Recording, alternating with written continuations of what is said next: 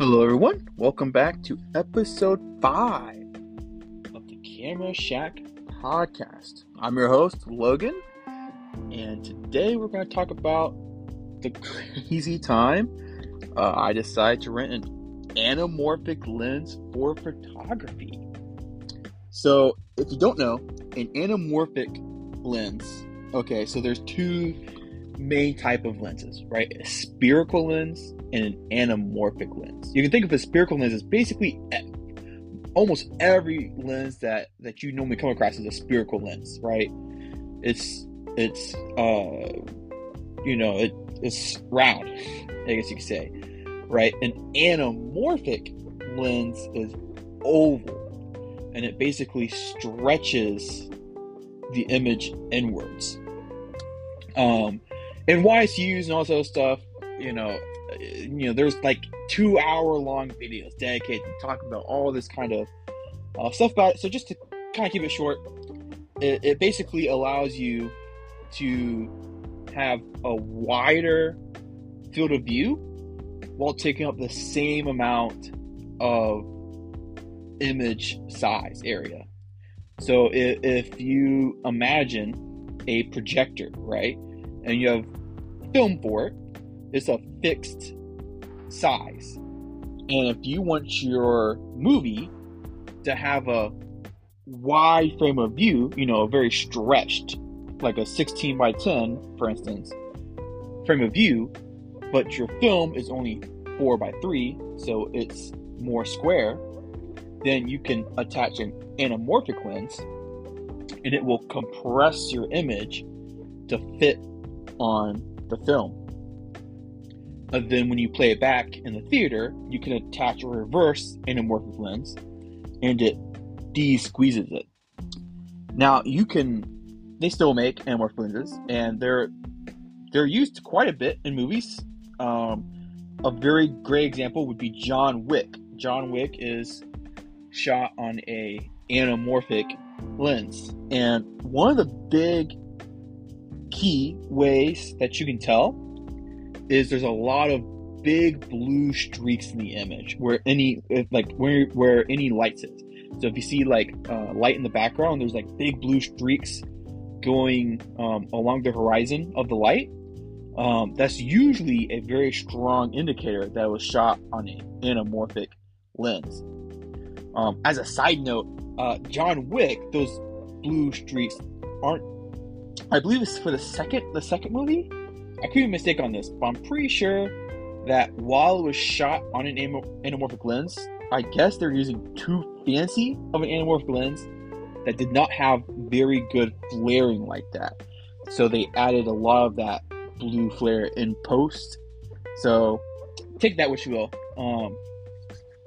At any rate, though, I'd always wanted to try out an anamorphic lens. The problem is that because it's such a specialty lens, it's very expensive. Usually, a very cheap anamorphic lens is like $3,000.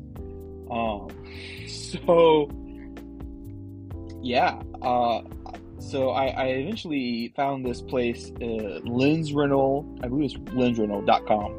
And they allow you to rent a variety of camera equipment, lenses, etc. And for whatever reason, I think it was like 3 a.m. I don't know. I was like, I'm gonna rent an anamorphic lens. And what's funny is the majority of what I did with the lens was photography. I don't think I took any videos with it.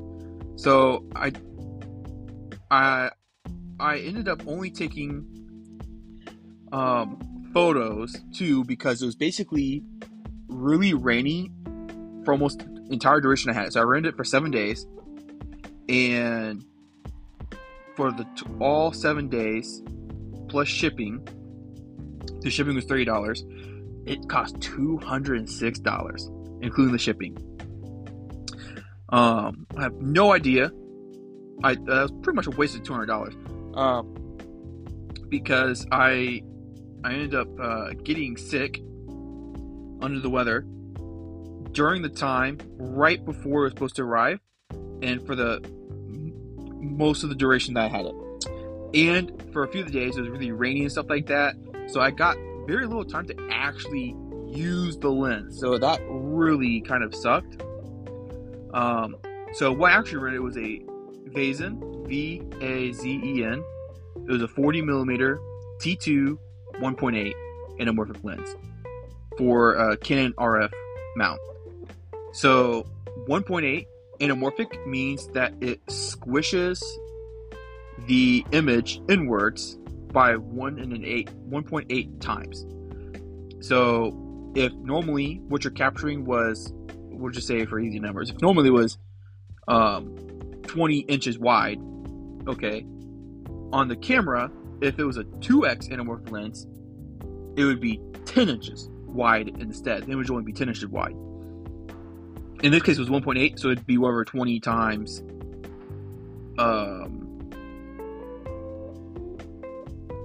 Well, it would be 20 divided by 1.8, I believe. However you do that math. Anyways, you get the point.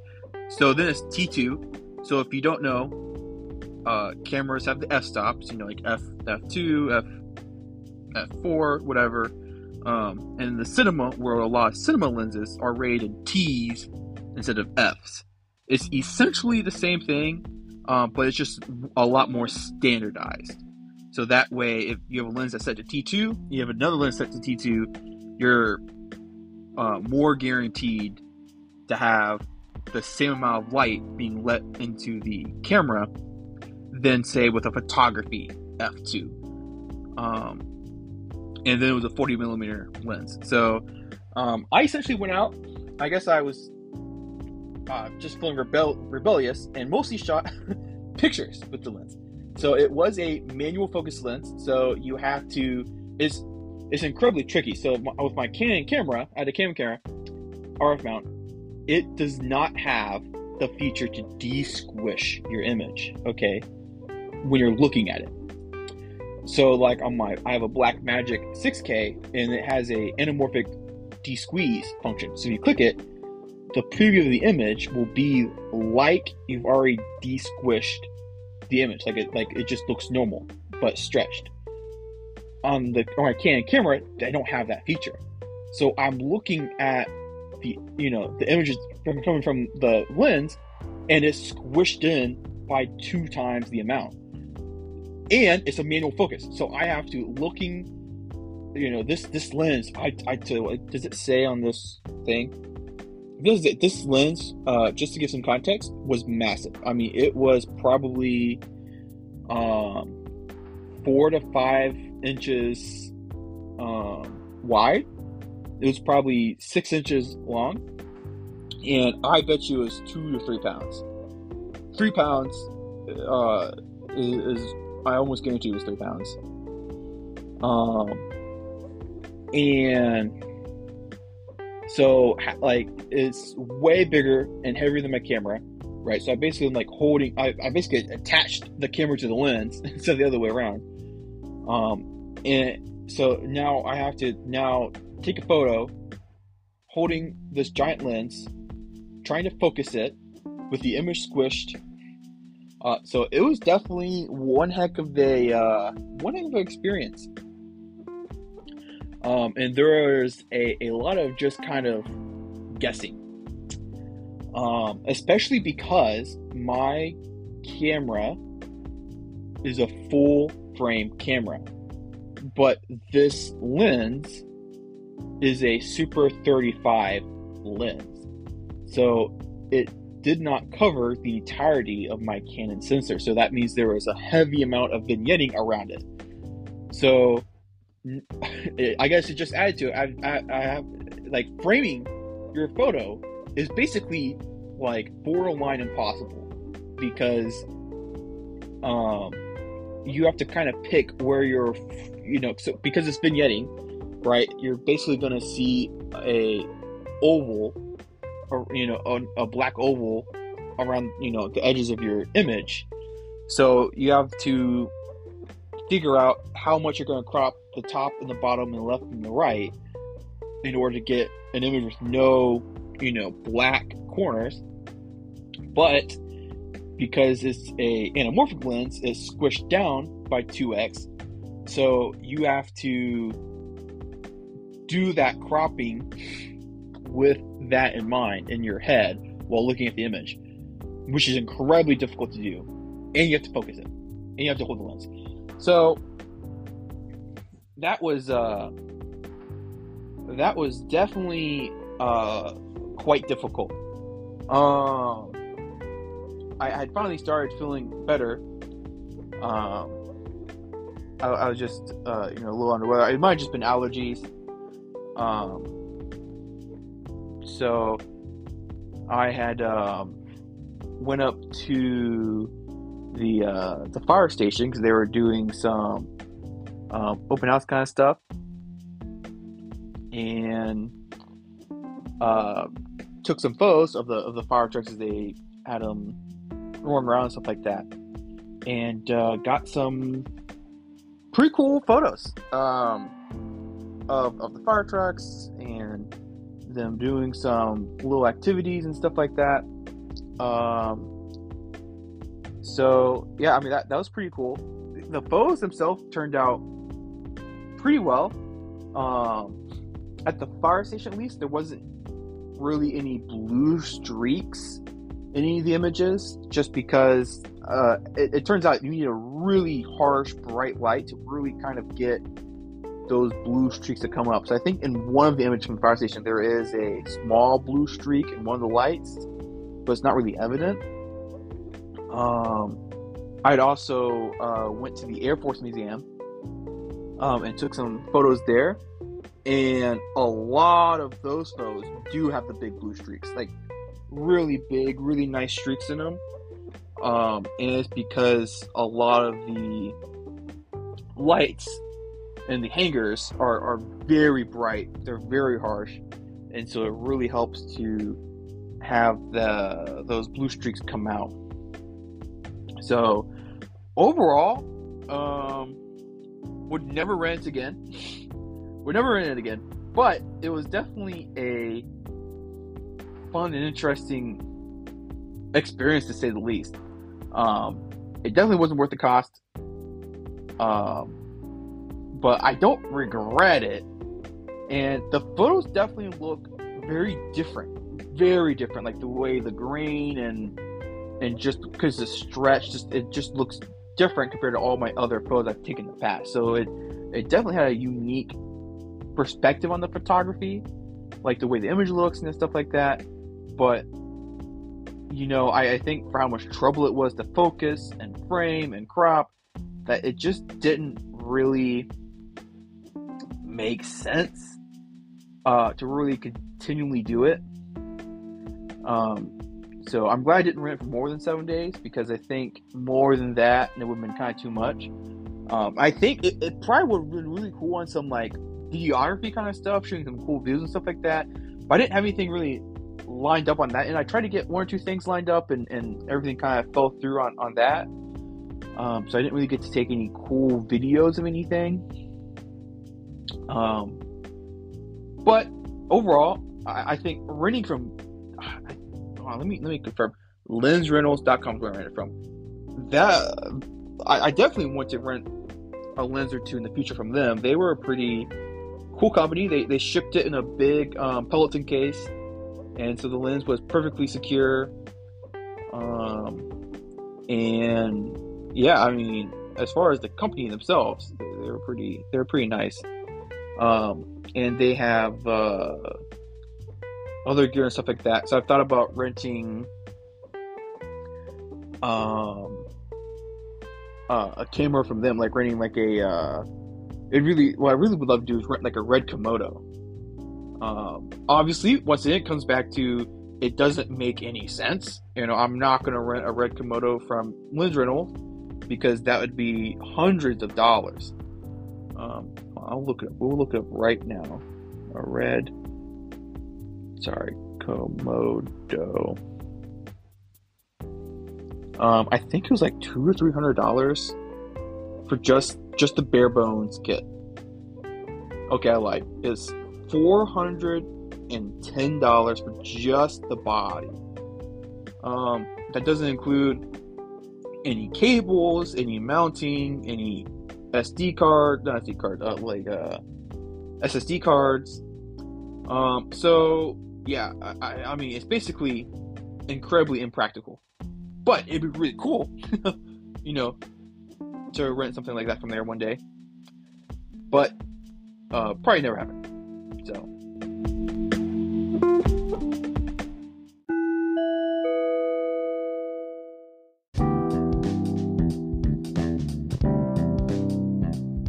If you haven't already, you should check me out on Instagram at @TheLoganR. I've been posting a lot of great photos on there recently, and I would love it if you could check it out, like a few photos, and follow me. Thanks.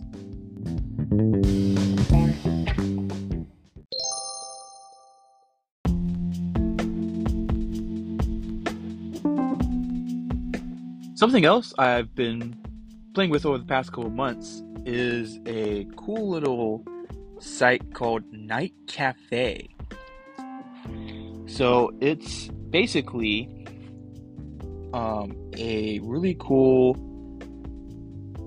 website where you can generate art by using just keywords.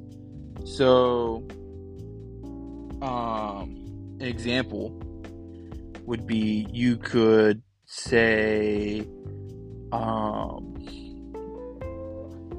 a fox jumping over the moon, right? You write that in the text, and then it will attempt to generate a painting that is just a fox jumping over the moon.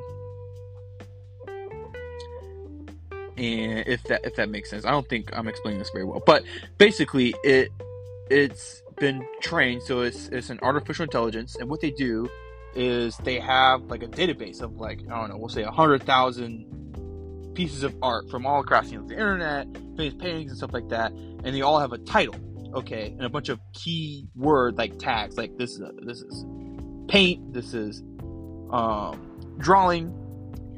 And so then they train their artificial intelligence, this is, given this set of keywords, this is what the painting should look like, or, etc. And then over time, it eventually, learns how to create art based off of those keywords. So I've tried a wide array of different terms and just trying to really get very specific and creative. So let me pull up the right thing here. Let's see if it will work. All right, pause. Please pause. Why will we not? Let me pull this up. Okay, so I guess we're just not going to pull this up. No, we're going to pull this up. I'm pranking you guys. Maybe we're not going to pull this up. I think I know how to get it to pull up.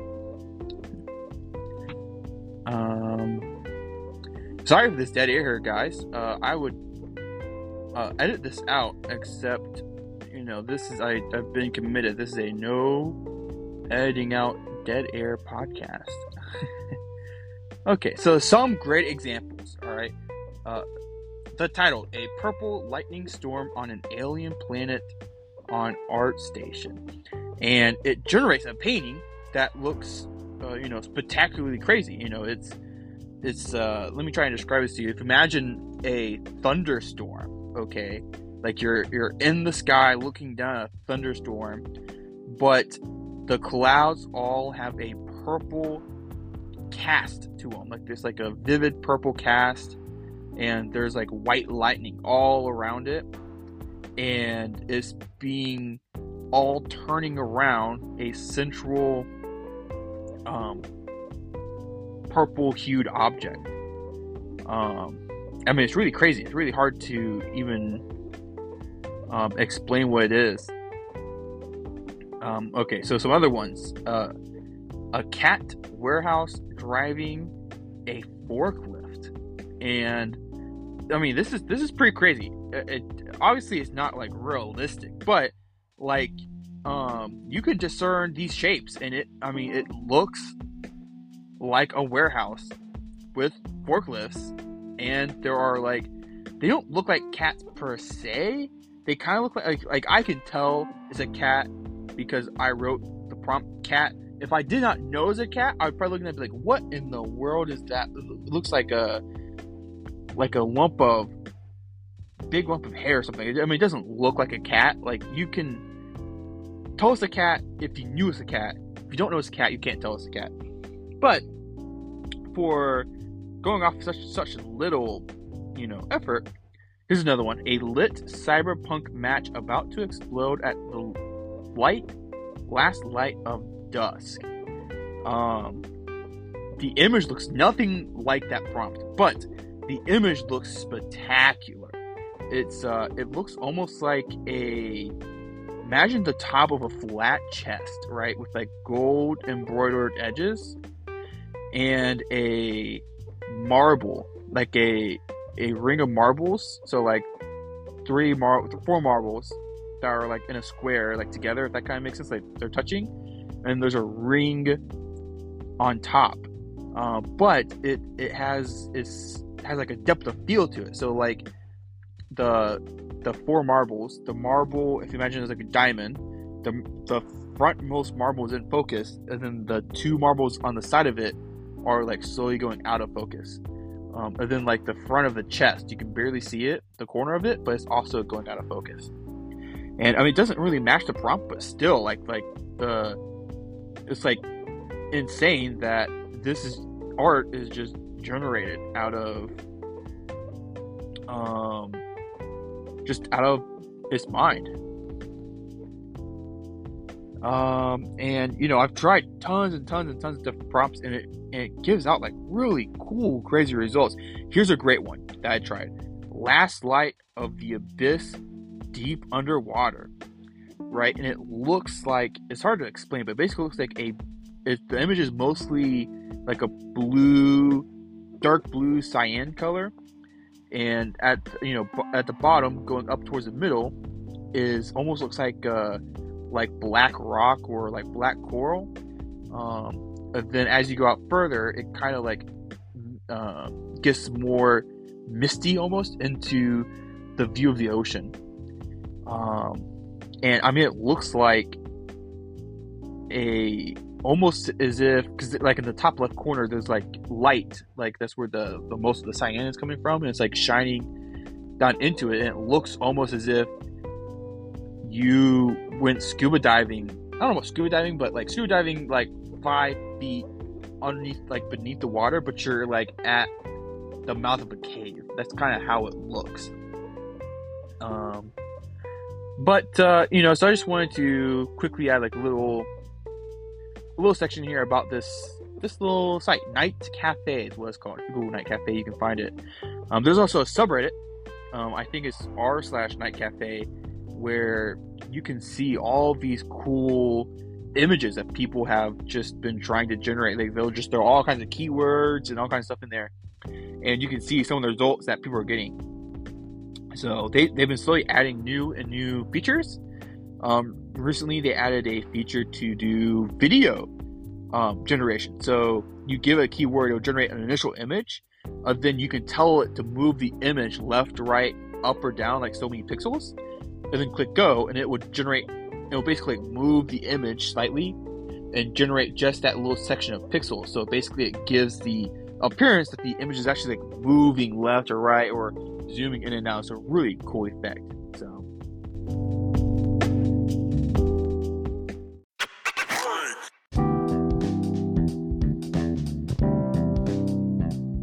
thanks for listening to this episode of the podcast. If you enjoyed, please check out some of my other episodes. Also, please share this podcast with some of your friends. I would love to grow the audience for it. If you'd like to leave any comments or suggestions to me, feel free to send me a message on Instagram at @TheLoganR. I would love to hear from you guys. Thanks.